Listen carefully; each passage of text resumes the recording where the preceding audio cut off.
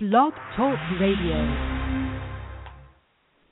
Welcome to Book Journeys Radio, an interview series for authors in transformation. From the basic fundamentals of selecting a book topic and overcoming writer's block to advanced techniques for publishing and marketing your books. Don't forget to check out our complete schedule and archive shows at blogtalkradio.com/book-journeys. Now, get ready to make a difference with your book with your host, founder of the Author Incubator, Dr. Angela Lauria.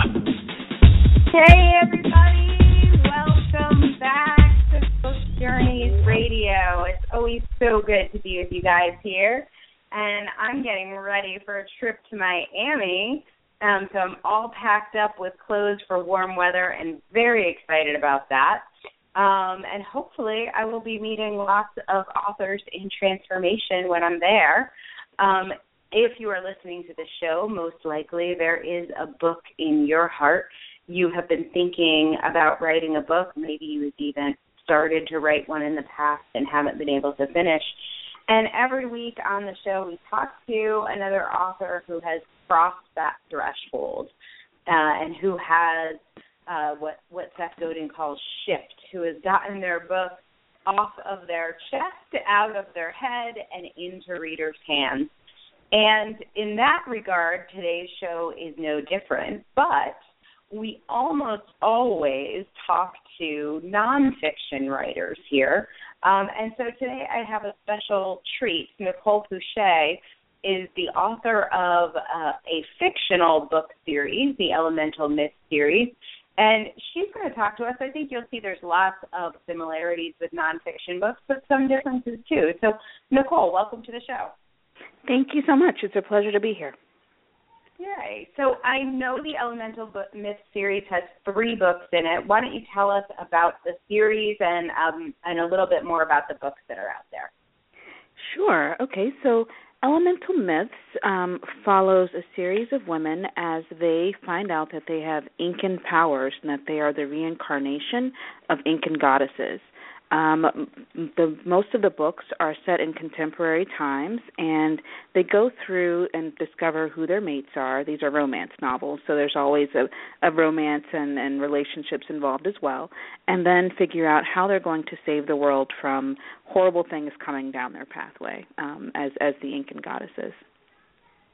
Well, I'm a fan of saving the world, so that's fantastic. And then can you tell us the names of the books that are out there, and they're on Amazon if people want to go find them?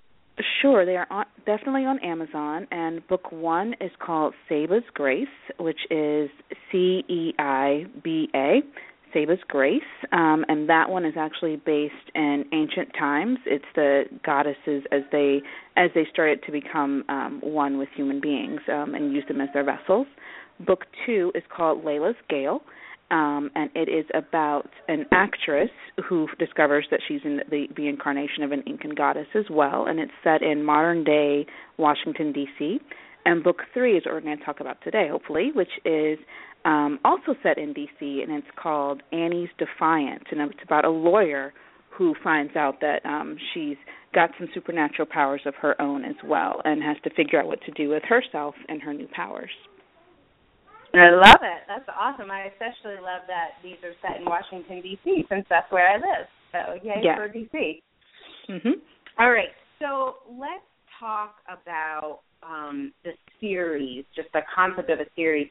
When you got the idea for this book, did you know it would be a series, or has it sort of grown naturally on its own? I definitely knew it was going to be a series. Each one of these goddesses gets a power, an elemental power. That's why the series is called Elemental Myths. So they have powers of the wind, powers of fire, powers of water, and powers of earth. So because there's those 4 different ones, there's definitely it lends itself to becoming a series. I got it. And so for you, working on this series, I always think a series is interesting because you change and grow as you're writing these books. So now that you're on, you've written number 3, knowing you, I bet you're already writing number 4. Yes. So now that you're into this process, I'm just wondering, is there anything that you wish you knew at the beginning of the series? Are there things that you've learned that maybe you would do differently if you had to do it all over again? Well, of course our writing changes. So sometimes I'll read back to the first book and cringe a little bit about something or other that I wrote. But I think the thing that I would do over again if I could is my numbering system. I had a publisher to begin with who told me that I should not go with book 0.5 for my prequel. I should just call it number 1, and that was really good advice that I didn't listen to, and so that was something that I would do over again and have actually done over again and renumbered them the way that they should be at this point. And the first book should always be number 1. Why? What's the thing that happened, or how did you learn that? Tell us the story. Well, what happened with me is that I am on Amazon, and Amazon does not recognize fractions of a number in series. So they will automatically set that book that you call 0.5 or 3.5 or whatever, they're going to set it to the next number in the series, starting with 1. So I've got a cover that says 0.5, but the book should actually be called 0.1, and Amazon is listing it as a 0.1. So I had to make sure that the covers were redone and do everything the right way after I should have just listened to my publisher. Okay, so let's talk a little bit about how you got this idea. How did you pick a topic, and was it hard for you to focus, or how did this come about? Well, for me, I am writing fiction, so really it's a lot of things that are just in my head. And so I have to write outlines. Once I have an idea, I literally will sit and I journal almost daily, so I'll create a whole story in a journal and then go back and do something that makes sense in terms of outlining the story. I've got 5 books published at this point, and so it's no longer a magical, oh, yay, I'm just throwing things at the wall and hoping it sticks kind of thing. It's definitely outlined and formulaic for me, if that answers your question. It does, but here's what I'm curious about. You said it's fiction, and so these things were just in your head, but are you an Incan history buff? Do you know a lot about Incan folklore? I am now. And as you know, Google is my friend. I really do Google a lot and find out a lot about what people who know more than me about Incan folklore and read books on that kind of thing. So even with fiction, it's got to be based in some kind of reality, unless even when you're creating all new worlds, sometimes you want to make sure that like llamas were the pack animal 10,000 years ago. That became a thing from book number 1. It's still based in some kind of reality. So I do a lot of research in that. And so how did you come up with the idea to put it there? Because I think you had sort of an interesting story I wanted to talk about. You were writing about something maybe a little bit more or less trendy. Absolutely. I was writing about Mayan mythology first. And I submitted my book to the Amazon Breakthrough Novel Contest, and the whole book was about Mayan mythology instead of Incan mythology. And they said that they thought that the Mayan mythology had already been come and gone with 2012, and that no one will be interested in that anymore. So though they liked the story, and I actually ultimately won second prize through that contest, I still decided to switch it to Incan mythology so that it would be a little bit more accessible based on their ideas for that. So just thinking about the whole is the world going to end back in 2011 is what actually made me think about this and go and do some research on what was going on Mayan mythology and that kind of thing. So that's where the whole idea came about anyway, is what if the world doesn't end, and what if there are people who are tasked with keeping the world safe from that kind of thing. Yeah. And I like that it would be women that would be tasked with this. Oh, absolutely. I am a feminist. I'm a feminist romance novelist, so. Love it. Okay, so tell us, Annie's Defiance is your newest book, and I know she's a lawyer. You want to tell us a little bit more about that book and how you came up with the concept for it? Absolutely. Annie is actually the roommate of Layla from book 2. So Annie shows up in book 2 quite a bit, and she ends up getting some powers during book 2 that she struggles with during book 3. So she's got some powers to teleport herself from place to place by book 3, and she has no idea how to handle these things, and meets 2 different men and is completely wary of them based on what happened to the character and to the main character in book 2. So she's struggling with powers, struggling with being a lawyer, and struggling with whether or not she can trust either of these 2 men in her life. And that is the basic setup for Annie's Defiance and her defiance of logic. And had you already know the rest of the series? Like, did you go into the process of writing the series knowing all of the stories, or did they talk to you? Did they tell you what to write about? They definitely talk to me. I have had problems where I haven't been able to move forward because I've written an outline that doesn't make sense for the character. So they talk to me, and even if I do come up with the entire series arc, which I have done, the series changes as I go along. So it's a fluid document. It's a fluid process for me. Wow, okay. Just sticking with the writing process for a little bit, can you tell us what's your writing schedule like? I know you write fiction and you have a full-time job. So how and when do you write, and for how long and where? Okay, sure. I have a day that I consider a writing day. So I own a business, so I can set my schedule a little bit, but as business owners will know, actually I work more hours than the regular 40-hour-a-week job.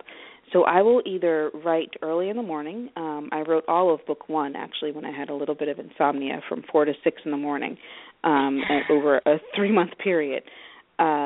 Book 2, I wrote basically any time I had time to write. I take one afternoon or one evening away from my family and go write somewhere in a coffee shop. On the weekends when my children are watching TV or something, I sit down and I write during that time. During some periods of time, I will write for the first hour of my day, just making sure that I have something consistent that I know that I'll get at least 5 to 10 hours of writing in a week is what keeps my writing going. Amazing. And do you run into writer's block? And if so, what do you do about it? I absolutely do. I run into writer's block. There's 2 different things that I do. Sometimes I'll just put the pen to the paper and keep on writing, and it can literally be I have no idea what I'm writing. I've got no clue here, and I just keep writing words until I finally get back to the story and start writing out what it is that's wrong right now. Because for me, it's not necessarily that I have nothing to write. It's that whatever it is I'm planning on writing doesn't work for my characters. Wait, say more about that. I want to understand that a little more. Sure. So I will write an entire outline, as I mentioned, and so I'll have like 3 sentences per chapter, so I know basically what's going to happen in that chapter and what people are going to be thinking and doing. I'll sit down to write a chapter, and then a whole day will go by and I haven't written anything. So the next day I sit down and I realize I really have nothing to write because whatever it is I decided that character should do doesn't really work for that character. It doesn't fit their motivation. It doesn't fit whatever it is that I've decided that character is going to be. What I've got outlined for them doesn't flow and isn't working because it's just not authentic to that character, and it's not authentic to the story. So for me, I have to really realize that was either lazy outlining, or I'm trying to get character A to do action B just because I want to get them to point C, but that's just not going to work. So I have to go back and figure something else out. So that's what I realize my writer's block is at this point, because I'm not getting it done correctly. And I've written memoir, so I've written nonfiction as well, and the same thing is the problem. If I can't write it, of course I couldn't change my own story, but I definitely could change my approach to it because it wasn't working for the memoir. Very interesting. And do you find that like a change of scenery helps? Like, do you find that there's anything about your place or the time of day? Like you mentioned that you wrote a lot between 4 and 6 a.m.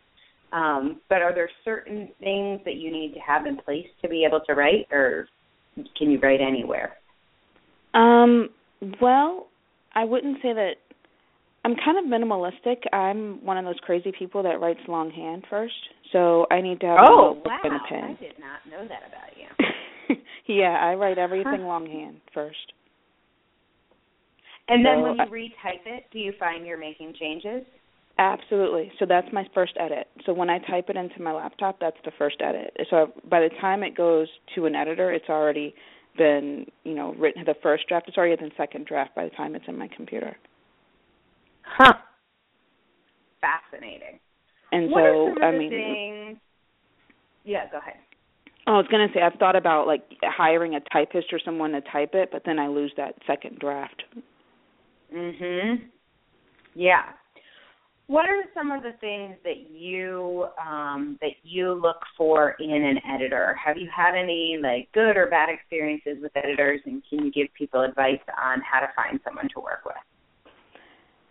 Sure. I think that for me, I have worked with several different editors at this point, with 2 different publishers, and then but my favorite is the one that I found on my own. What I did was I read a lot of paranormal romance, because I write a lot of paranormal romance, and I looked in the backs of the books. I literally went to some of my favorite books and figured out who the authors were thanking as their editors, and I contacted those editors to find the one that I use right now on a personal basis. I love it. So great. And she's great because she's obviously got experience writing editing successful romance novels. So. And if you were giving somebody advice, would you recommend they do the thing? How did you know she would be a good fit for you? I tried her out. I definitely would recommend doing that, and I sent her a short story, just a little bit, a snippet of what I write, basically a chapter. And then once she sent back her edits, I was able to understand whether or not we would work well together. And that's exactly what I would recommend, is not doing the entire book, but probably just a snippet of it and talking with that person first to see whether or not you even like them. Because I have to say, particularly with certain publishers, you might hate your editor because they're going to rip everything to shreds. And then I would also recommend to not respond for a day or two so you realize that, oh, yeah, they're right.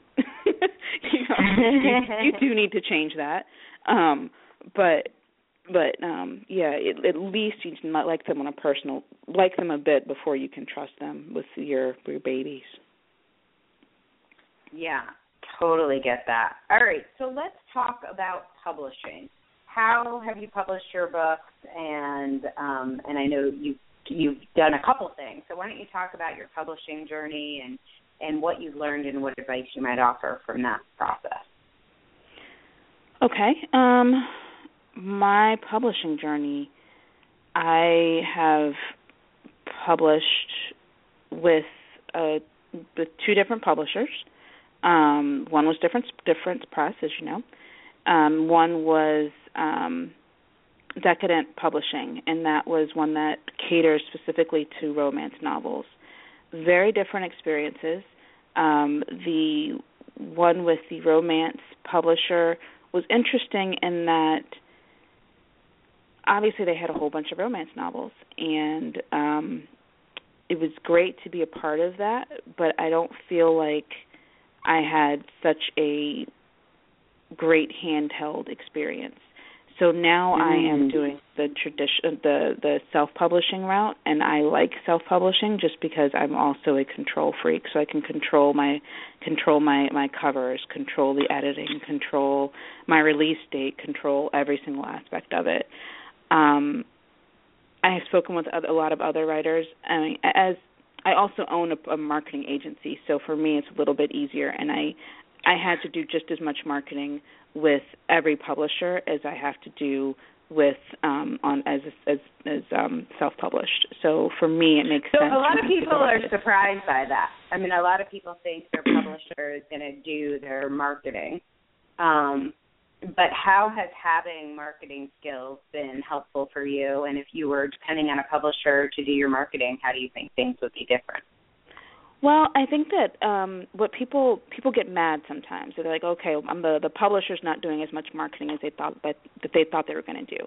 But it's really not fair, because at this point in our history and human history, we have social media, and it's crucial, and there's nobody else that's going to do your social media for you. So that is something that's up to you, regardless of whether you're with a big six publisher or a small publisher or a niche publisher or whatever it is. You still have to do social media. You still need to develop your platform. You still need to get out there and make sure that people know you exist, and that's on you no matter who you're with. So that is something that is going to be on every writer these days. Having a marketing agency, I mean, I literally give talks on social media about once every other month.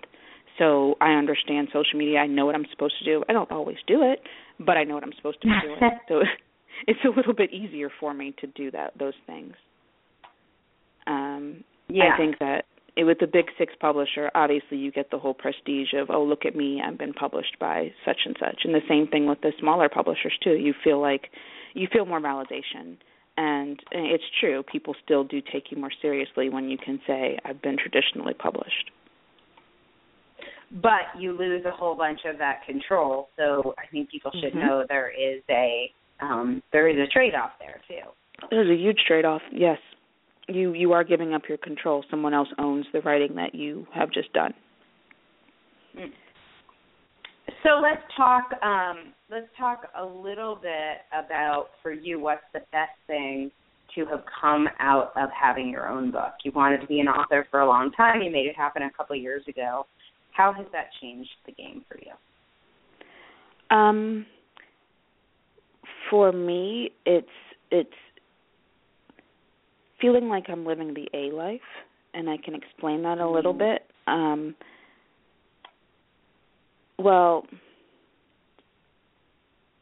So there's the A life and the B life. You might love your job, but it's not fulfilling you. I think that most writers look at writing as the A life. And for me, being able to publish and having all of that out there means that I am living the A life, even while I'm focusing a lot of life energy on my marketing agency, which for me is the B life. So being a published author and being able to write my romance novels and being published is having a taste of that A life. I love that. And you've had a chance to do some speaking about your book and to go to some conferences and to meet other romance novelists. What's that like? Do you feel like those are your people and you've sort of found your place? Oh, absolutely. Absolutely. I've gone to Romance Writers Association. It has chapters all over the country, and the D.C. chapter is called the Washington Romance Writers, and they have an annual conference in Maryland. So I've gone 2 years in a row, and I really feel like they are absolutely my people. There's a whole bunch of introverts in a room that give us one glass of wine and we're best friends. So it's great. I love it. I love being able to spend time with writers and talk about writing and ask each other all the random questions about small little things that we're all struggling with. So I think that finding a community of writers is probably one of the best things that's come out of this as well. What about readers? Have you had a chance to connect with readers, and how? What's that been like? Yes, I ran a contest to be one of the characters in one of my books, and so I ran a contest and got a whole bunch of different submissions, and I picked one, and just learning about her and what she thought about my books was absolutely amazing, to have someone interact with me about these characters that I'd created and what she thought they should be doing next. It was really eye-opening to hear about someone in Oklahoma and what she thought about my books. It was amazing. Wow, that's so cool. And do you get to get reader feedback? Like, how did you get people to participate in the contest? I held contests, and I used Facebook advertising. I used Facebook just going out to my group. I also created a blog tour, so I submitted my contest to a lot of the different bloggers that I had known already through some of the advertising or the marketing that I did for my books previously. So a lot of that. Nobody read your books, do you feel like you would still be doing it? Yes, absolutely. So talk about that. Why do you think you write? What is this all about? I write mainly because I have these stories in there and because it makes me feel really happy to be able to write. I kind of look at time as life energy, and I use, as I mentioned, I have a marketing agency, and I do that to make money, and I do enjoy certain other aspects of that too. But having my books and writing the books is life energy spent doing exactly what I want to do for myself. And whether or not someone else reads it, it's really satisfying for me. Oh, I love that. That's so awesome. All right, we've only got a couple of minutes left, and my last question for you is really about giving advice to somebody. If there's somebody who has dreamed of writing a novel or a series and they haven't done it because they feel like they have work and they have kids and they have their husband and they just don't have time, but they feel like they're living that bee life, what would you tell them? I would definitely say that it can be done. I mean, I didn't start writing. I mean, I've always been a writer, but my saying to myself, I'm going to publish, I'm going to do this for real, didn't start until I was married with kids. I think that you've got to do what's going to make you happy first, really. It's kind of like that whole put your own breathing mask on in the airplane first. You've got to take care of you in order to be happy enough to take care of the rest of your family as well. Yeah. Just do it. It'll all work out. It'll all work out. Well, you do a great job of making time for your characters and making time to write. And I think that while that might take some time away from your family, I think it also gives them a happier mom and wife for the time that they do have with you. So I think it's a win-win. It is. And I think that them seeing that mommy is taking time to follow her dreams is an absolutely perfect lesson that I want to give my kids, too. Love it. Nicole Pouchet, you can find her books on Amazon. You spell her last name Pouchet. Annie's Defiance is her newest, but I know when you read it, you're going to wish you read the other two first. So get all of the books in her Elemental Myth series. You can find them on Amazon. Nicole, thank you so much for being with us. Thank you for having me. I love it. I appreciate it. So we have 11 new books launching at the Author Incubator this week. If you would like to learn about our 11 newest authors and how they got their books written and published in 90 days or less, please join us for our launch, which is coming up. You can email Angela at the Author Incubator for information about our next launch. We'll get you that link and get you set up to join us next Tuesday. You can also check out the Author Incubator on Facebook, and when you head over there, you will find the link and all the information that you need to register for our Inner Author Gratitude event next Tuesday, November 17th. I'm super excited about our 11 newest books from some amazing authors. Super grateful to Nicole Pouchet for joining us and talking about her Elemental Myth series, something a little bit different for this show. And we'll be back next week, changing the world, one book at a time. This has been another episode of Book Journeys Radio, where we're changing the world one book at a time. To find out more about how you can get your book written, published, and promoted, visit www.theauthorincubator.com.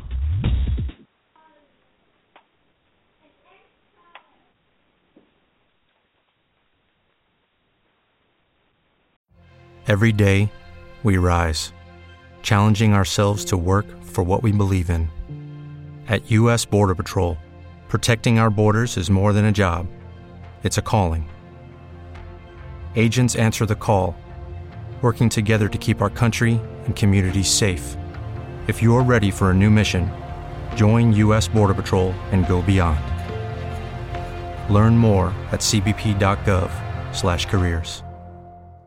Hello, it is Ryan, and I was on a flight the other day playing one of my favorite social spin slot games on ChumbaCasino.com. I looked over at the person sitting next to me, and you know what they were doing? They were also playing Chumba Casino. Coincidence? I think not. Everybody's loving having fun with it. Chumba Casino is home to hundreds of casino-style games that you can play for free anytime, anywhere, even at 30,000 feet. So sign up now at ChumbaCasino.com to claim your free welcome bonus. That's ChumbaCasino.com and live the Chumba life. No purchase necessary. VGW. Void where prohibited by law. See terms and conditions. 18+.